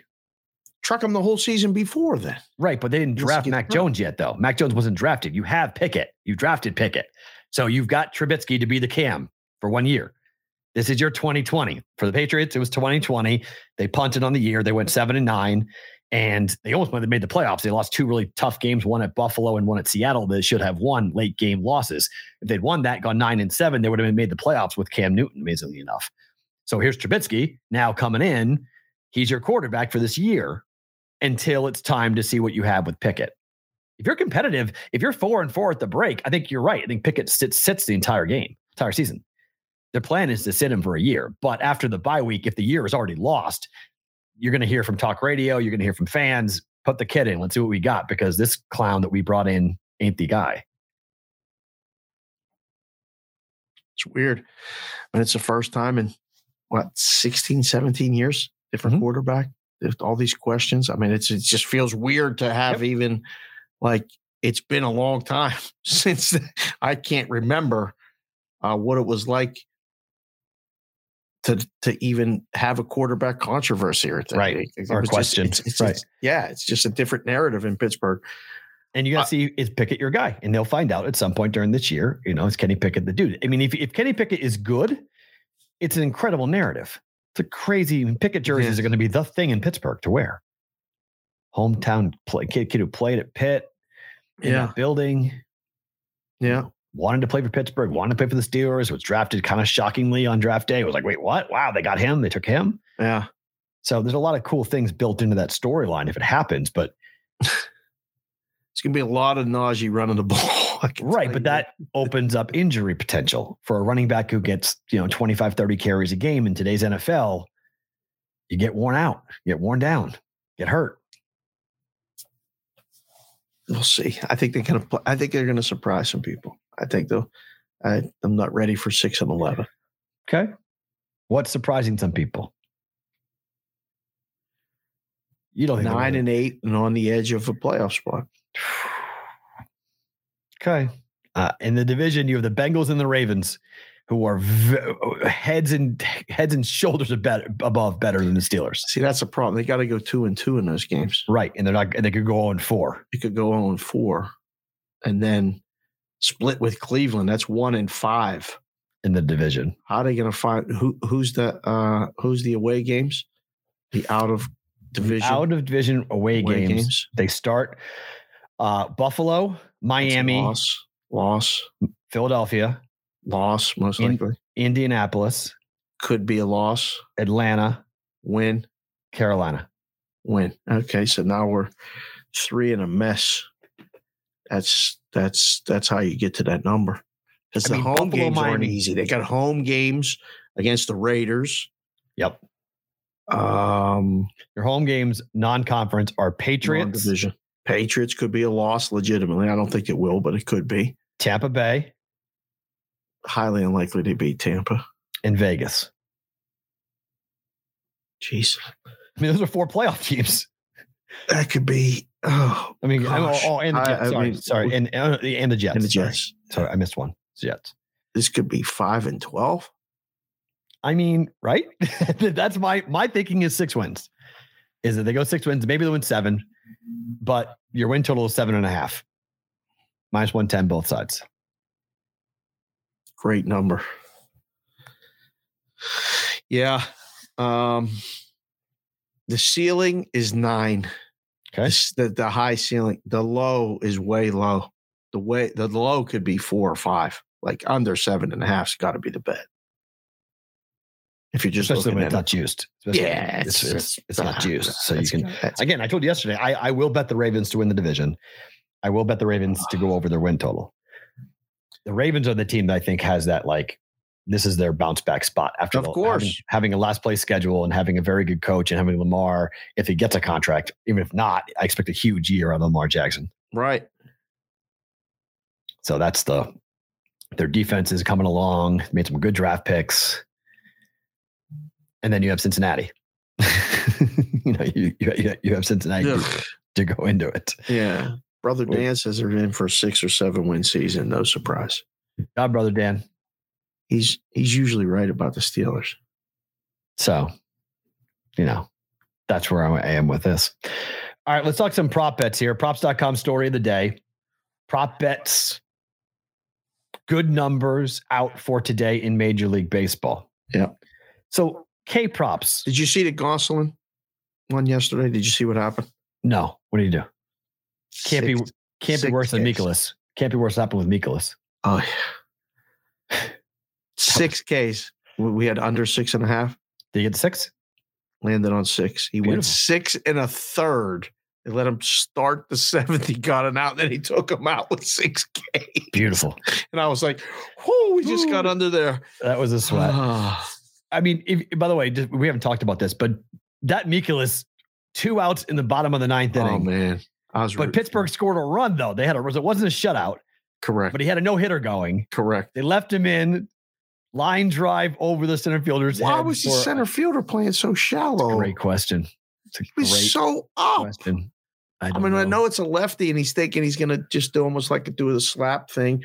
Or he's just trying to break up a no-hitter and just get it over the infield. But he was trying to protect that looping. That falls in to break up the no-hitter. He ran back, and he put his glove up. He just missed, But man, that was a tough one. Can't be that. That's a brutal one. You've never been in a no-hitter, have you? Been at a no-hitter? No, never seen it in person. It's one of the things I go every time I go to a baseball game. I'm like, all right, get through the first inning, get through the second inning. Furthest I've ever been is like 4 2/3. Oh, I've seen it into the 7th. I've seen it late at Fenway. I've seen Pedro take it late. Pedro taking no-hitters late. Yeah. And then just it breaks up, and then they pull them go 6 2/3, and they get pulled right after giving up a hit and whatnot. I hope to be at one sometime. I just think it's one of the coolest things ever. I pitched one time. I went 5 2/3 in a 7-inning game. Wow! At 5 2/3 no hitter, and I gave up a bloop single, and then it was the only hit of the game. And I was the only one on the field that knew. Me and the dad keeping the score. He actually stood up and clapped. He looked over. That's awesome. Steaming on the mound. I was like, my center fielder, Reno, dove for the ball, and it just dropped in. And I was like, I took the ball, because I knew. And I looked over at him, and he just went like this. And my middle infield, they had no idea. No idea. My brother wasn't catching. Otherwise, he would have known. But that was it. Right. So you got a couple interesting options here if you want to bet some strikeout props today. Eric Fried under 4.5 today is the number one option on the board, according to betprep.com and our props.com story of the day. Under has fallen. He's got under 4.5 Ks in each of his last 3 starts, posting 5 Ks across 11 2/3 innings over his last 3 starts. We've already said fade, right? Fade the Washington Nationals. Right. Braves are red hot. Yeah. Think the Braves get rid of the starter fast today? Go under 4.5? Probably. What's the juice? Plus 125 on the under. Holy. What? DraftKings. Wow. Odds. So what's the over? I have to look at that. Plus 125. That's got to be minus 140 something, right? I'm to go over 4.5. Yeah. The Braves might strike out a lot. That's one reason why. Well, they do. So that's why they hit bombs. Like they 3 days in a row, they've hit back-to-back home runs. Total is 9.5. My gosh. So the under now has changed. It was plus money. Now it's minus 115 at DraftKings. So this morning, so obviously somebody bet it. Yeah. Somebody hit it. That's both sides minus 115 for 4.5 Ks for Eric Fried. Under. Okay. I just wanted to make sure we didn't miss nothing. When you told me the price, I'm like, it can't be. Something's up with that. We must be missing some matchup, something. But no, that's under. You like it? Oh yeah, I like it a lot. I don't think he hangs around long. He doesn't strike anybody out, but I also don't think he's going to be in the game for long. So yeah, Fetty's been an over. Fetty. Sorry, what did I say? Fried? Sorry, Fetty. Yeah, sorry. That's right. Yeah, I was looking through. I'm like, Fried's not pitching. He pitched yesterday. What is he talking about? Yeah, but he's been an overplay. For Ks? No, for the game. It was 9.5. When he pitches, you bet over. Last game against Milwaukee, the Nationals won 11-5, right? Yeah, it was the final. But he's been an over pitcher. So the second bet that props.com likes for a prop bet today on a K prop is they're going with Bruce Zimmerman over 3.5 Ks for Baltimore against Toronto. He's had 4 strikeouts. It's a low bar for him. Baltimore's lefty has gone 6 straight to top this number to begin the year, but only recorded 4+ strikeouts in one of his last 5. So it's a question of which guy shows up for Bruce Zimmerman here for the Baltimore Orioles. Up against Berrios. Current live number over is plus 3.5. Or sorry, over 3.5 is plus 135. Under juiced heavily, minus 180 to the under. 180? Under's minus 180, plus 135 on the other side. What are we doing with these props? The pricing. The story is the pricing. It's not even the prop. I mean, it's unbelievable. I would never lay 180 under on a strikeout prop in my life. But I wouldn't want to bet this over. Yeah, it's where he's been 1 of the last 4 times out. Well, it's 5 last time. So 1 in 5 to hit this. But Toronto strikes out a lot. I mean, yeah, they do. They got a lot of holes in that lineup as far as that goes. Yeah, and they beat the lefty too. Toronto yesterday. Mm-hmm. Ay. That blew up a lot of parlays. It was like the only one, but yes, it did. Did you see that, by the way? I saw that post yesterday. Favorites in Major League Baseball are 200 games over 500 so far this year. Mm-hmm. 200 games over 500. Baseball betting is easy. What the hell? I was like, wait, is that right? I was like, how is that even possible? Yeah, everybody wants to be the book. Everybody always talks about being the book. Being the book sucks right now. It sucks. You think bet over. On top, favorites and over. On top of everything else, the NBA's been easy. Every trend in the world's been coming in. Yep. Bet the team that lost. Everybody in the books like, oh, move the spread. Nothing happens. Everything you do loses. Lay 9. It could be Warriors minus 9. It's still cashing. It doesn't matter, right? Yeah, you can't get a bet on the other side anyway, and you need this big decision, and it never comes in. It's hard to go to work in these, in June. You go in, the favorites win again. Every day you need the same damn teams. The 3 damn teams we talked about that are terrible on the run line, every day. Who do we need? The Royals. Who do we need? The Pirates. Oh, yeah. It's rough. Yeah. So, guys, go to props.com. This is what they're putting up every day now. You guys can go see the top 5 baseball props of the day that they've got from an expected value, a number, and an odds perspective. If you guys like betting props, they've got home run props up as well. You guys can get into Vlad Guerrero today to go deep is their number 1 guy on the option up against Zimmerman. So there you go. And then Rafi Devers for the Red Sox, number 2 on the board to go deep today if you're looking for some home run props or strike props today. So, guys in Sports Grid, appreciate it. We're back tomorrow at 11 p.m. Pacific time following the Pat McAfee show. For you guys who are watching live on YouTube and on Twitter, don't move. We got more to come for Bostonian versus the book. All right, let's get to the Bet Prep prop bet of the day. Nathan McKinnon. We're going hockey over 4.5 shots. Little shot prop for us here today. Juiced minus 130 on this. Mm-hmm. But 5 or more in 6 of the last 8 games at home. 5 or more in 4 of the last 5 after a win. 9 of the last 14 in the postseason, averaging 5.9 in 14 games in the postseason. McKinnon has taken 82 shots. The next closest is Hyman at 67.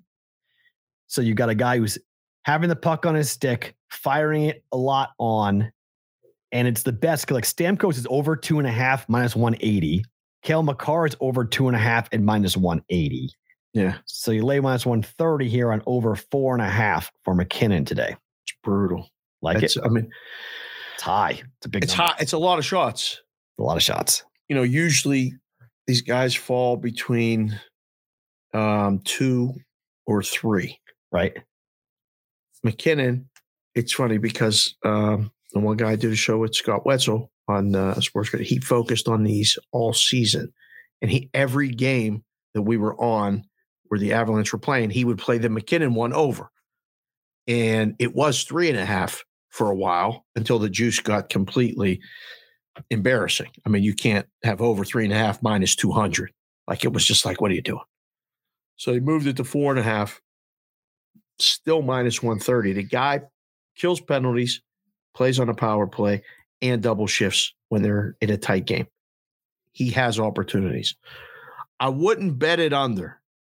I may pass because on it's over minus 130, but there's no way I would bet under because he's definitely going to have 3, if not 4 shots on goal in the game. 4.5 is a lot of shots on goal. It's a lot. 5 shots on goal for anybody is a lot.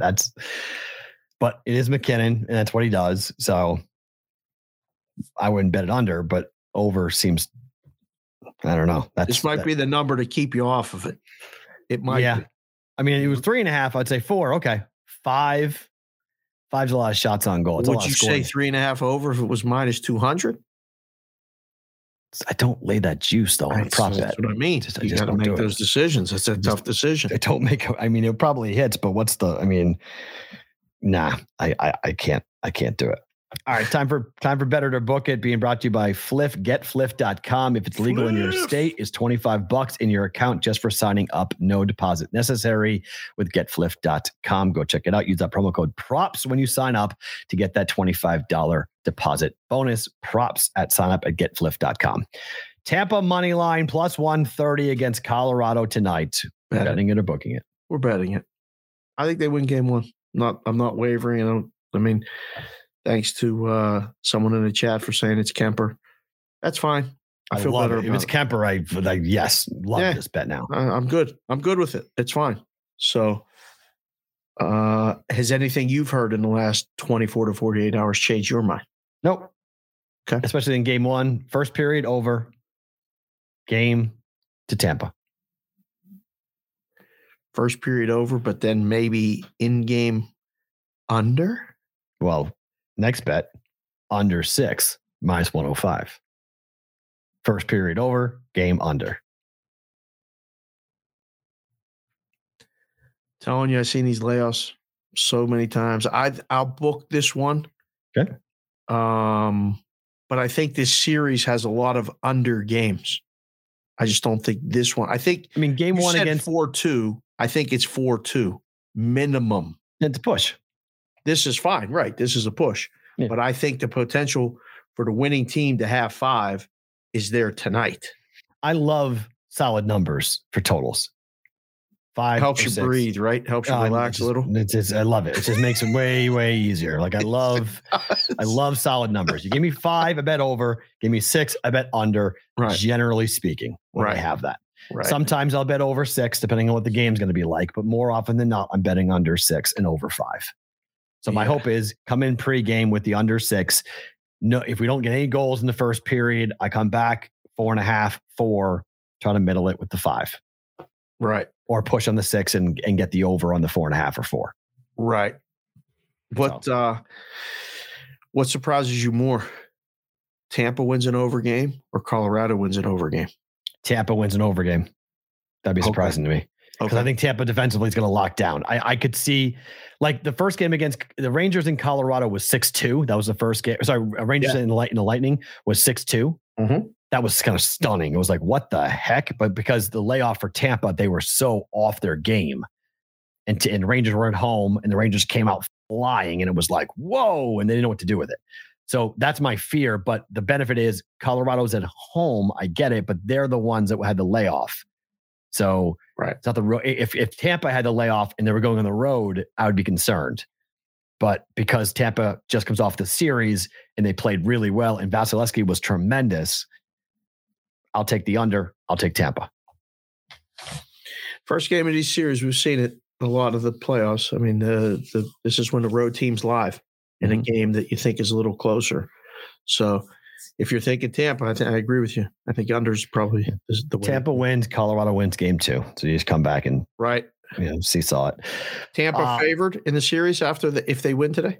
I think it's probably -110 both sides. Oh, we discussed that yesterday. Yeah. I think it goes -110 both sides. -110 both sides, most likely. Phil to make the cut at the U.S. Open. I can't believe you flipped on this. You think he's going to make the cut? I think he's going to be. I would fade him on head-to-heads. I would go up. I would bet against him on head-to-heads. His books aren't putting this up. Books are not putting Phil into head-to-heads. A lot of books aren't putting him up at all. Like Phil is. He popped up on a couple of books last night. Maybe some books add him in today. But as I read about the course and I started to look at the difficulties around the greens, what I've read so far is basically tee to green isn't going to be that difficult. But when you miss the green, where you miss the green is incredibly important. And it puts an enormous emphasis on your ability to scramble in chip and putt, which is what that dude does. What he did. It's what he does. Phil Mickelson's what he does. I mean, that's just what he does. Off the tee, yes, he's still a huge problem, but it's not a long golf course. No. So he can scramble with the best of them. So look, if we're talking about a golf course that's going to be tightly packed, where we have all these players within like 8 strokes of each other, right? I think at plus 200, I think it's a decent flyer bet to take Phil. I'll book it. All right. And then my Justin Thomas plus top 10 or into the top 10 at plus 125. Dubsy sold me. Dubsy's been telling me for days. I'm in on JT this week. Yeah. I'm in on I'm in on Rory. I'm in on JT. I'm in on Rahm. I'm in on all the guys.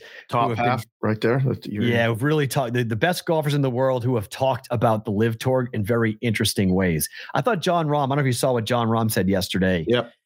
It was phenomenal. Yep.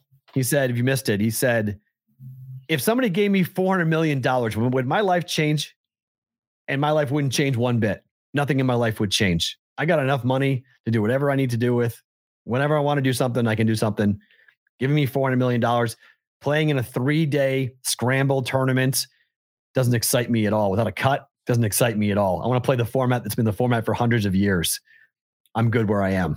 I was like, wow. It was the best answer to the question as to why are you not going to the Live Tour that I've heard so far. Yeah.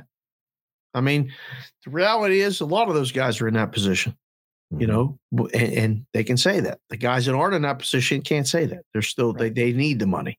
Yep. When you don't need the money, you can do what you want. And he wants to play on a PGA Tour. That was awesome. The biggest winner for the Live Tour is the caddies. It's the biggest win because the caddies are making more money than they will ever make on the PGA Tour. And the relationships, a buddy of mine who knows pro golfer said, Matt, you can't underestimate the relationship between the golfer and the caddy because no more trunk slams. Right. So when a player misses the cut, no one gets paid. And the player tends to look at someone to blame. Right. And that person to blame normally is the caddy. Right. So now at Live Tour, there's no cuts and you're making a check every time you go out. And it's a big check every time you go out. Right. And the guy gets 10%. The caddy gets 10%. So it's more like a company decision. It's not just a one golfer decision. It's also a company decision because it's the whole team, if you will, that comes and gets the bag. Right. So it's interesting. Not bad. You can't really, from a caddy perspective, you can't knock it. They have their travel paid for. They have their transportation paid for, their food paid for, and they take home a big check guaranteed every week. Right. So, right. Favorite thing about today is what? Was the wake-up call this morning from the kid when she says, I'm going to be in your chat today. She texted me from the other room that first. I didn't even know she was up. Oh. She said, I'm going to be in your chat today. And I was in the shower and I come out and I check the phone and I'm like, you're going to be in the chat today. I didn't even know you were up. I come outside. I didn't even know you were up. Yeah, good morning. And she's like, she's got the alert on the iPad for ready to, when the show starts. So she comes in. So that was, what's so bad about that? Like your kid is excited to participate in the show and all, I love it. So what happens in a hockey game, win or lose, I've already had the best part about my day. We talked about it. We'll talk about it more tomorrow, about how I got this exact thing nailed. It's not taking anything away from it because I still have a decision. Like Tampa wins, I win more. But I was betting those exactas and have different positions on both, but it's a cash either way. And I'm just going to take the ticket and give it to the kids anyway. So it's all good. I got to pay for that. That graduation party that's coming up. So we're getting closer to that. That's 2 weeks from Saturday. It's going to be nuts. Very cool. Yeah. For me, I always like when we make connections with people who listen to the show and then you don't have to do this, by the way. So I'm not saying it because I want people to do it, but when they're going to miss the show, they'll send me a DM and they're like, hey, so our guy in Ontario, who has been a huge brigader from Matt Bonvie from the beginning, up in Ontario, sends me a note saying, hey man, 105 degrees in Windsor, Ontario today. We're out here cutting the grass on the highway, waiting for the show when I can. Have a good show, brother. And I'm like, damn, man. I'm like, you got to get hydrated. He's like, we got mad Gatorade flowing. The humidity in Ontario is absolutely terrible. Ooh. 105, humid 105, and he's on a gigantic cutter of grass, one of the big lawnmower things going down the center of the highway to go ahead and mow the lawn.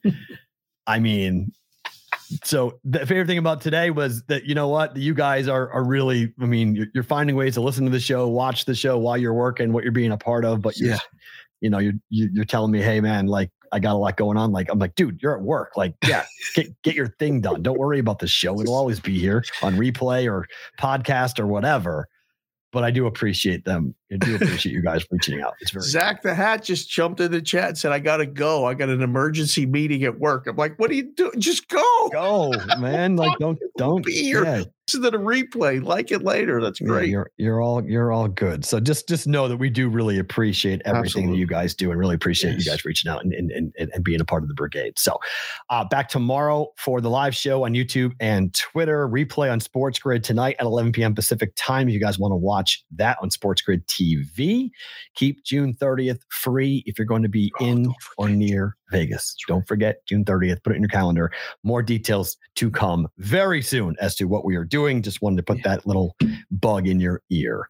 He's Dave. I'm Matt. Back for the Thursday edition of the Bus Money versus the Book. Steelers over. Under.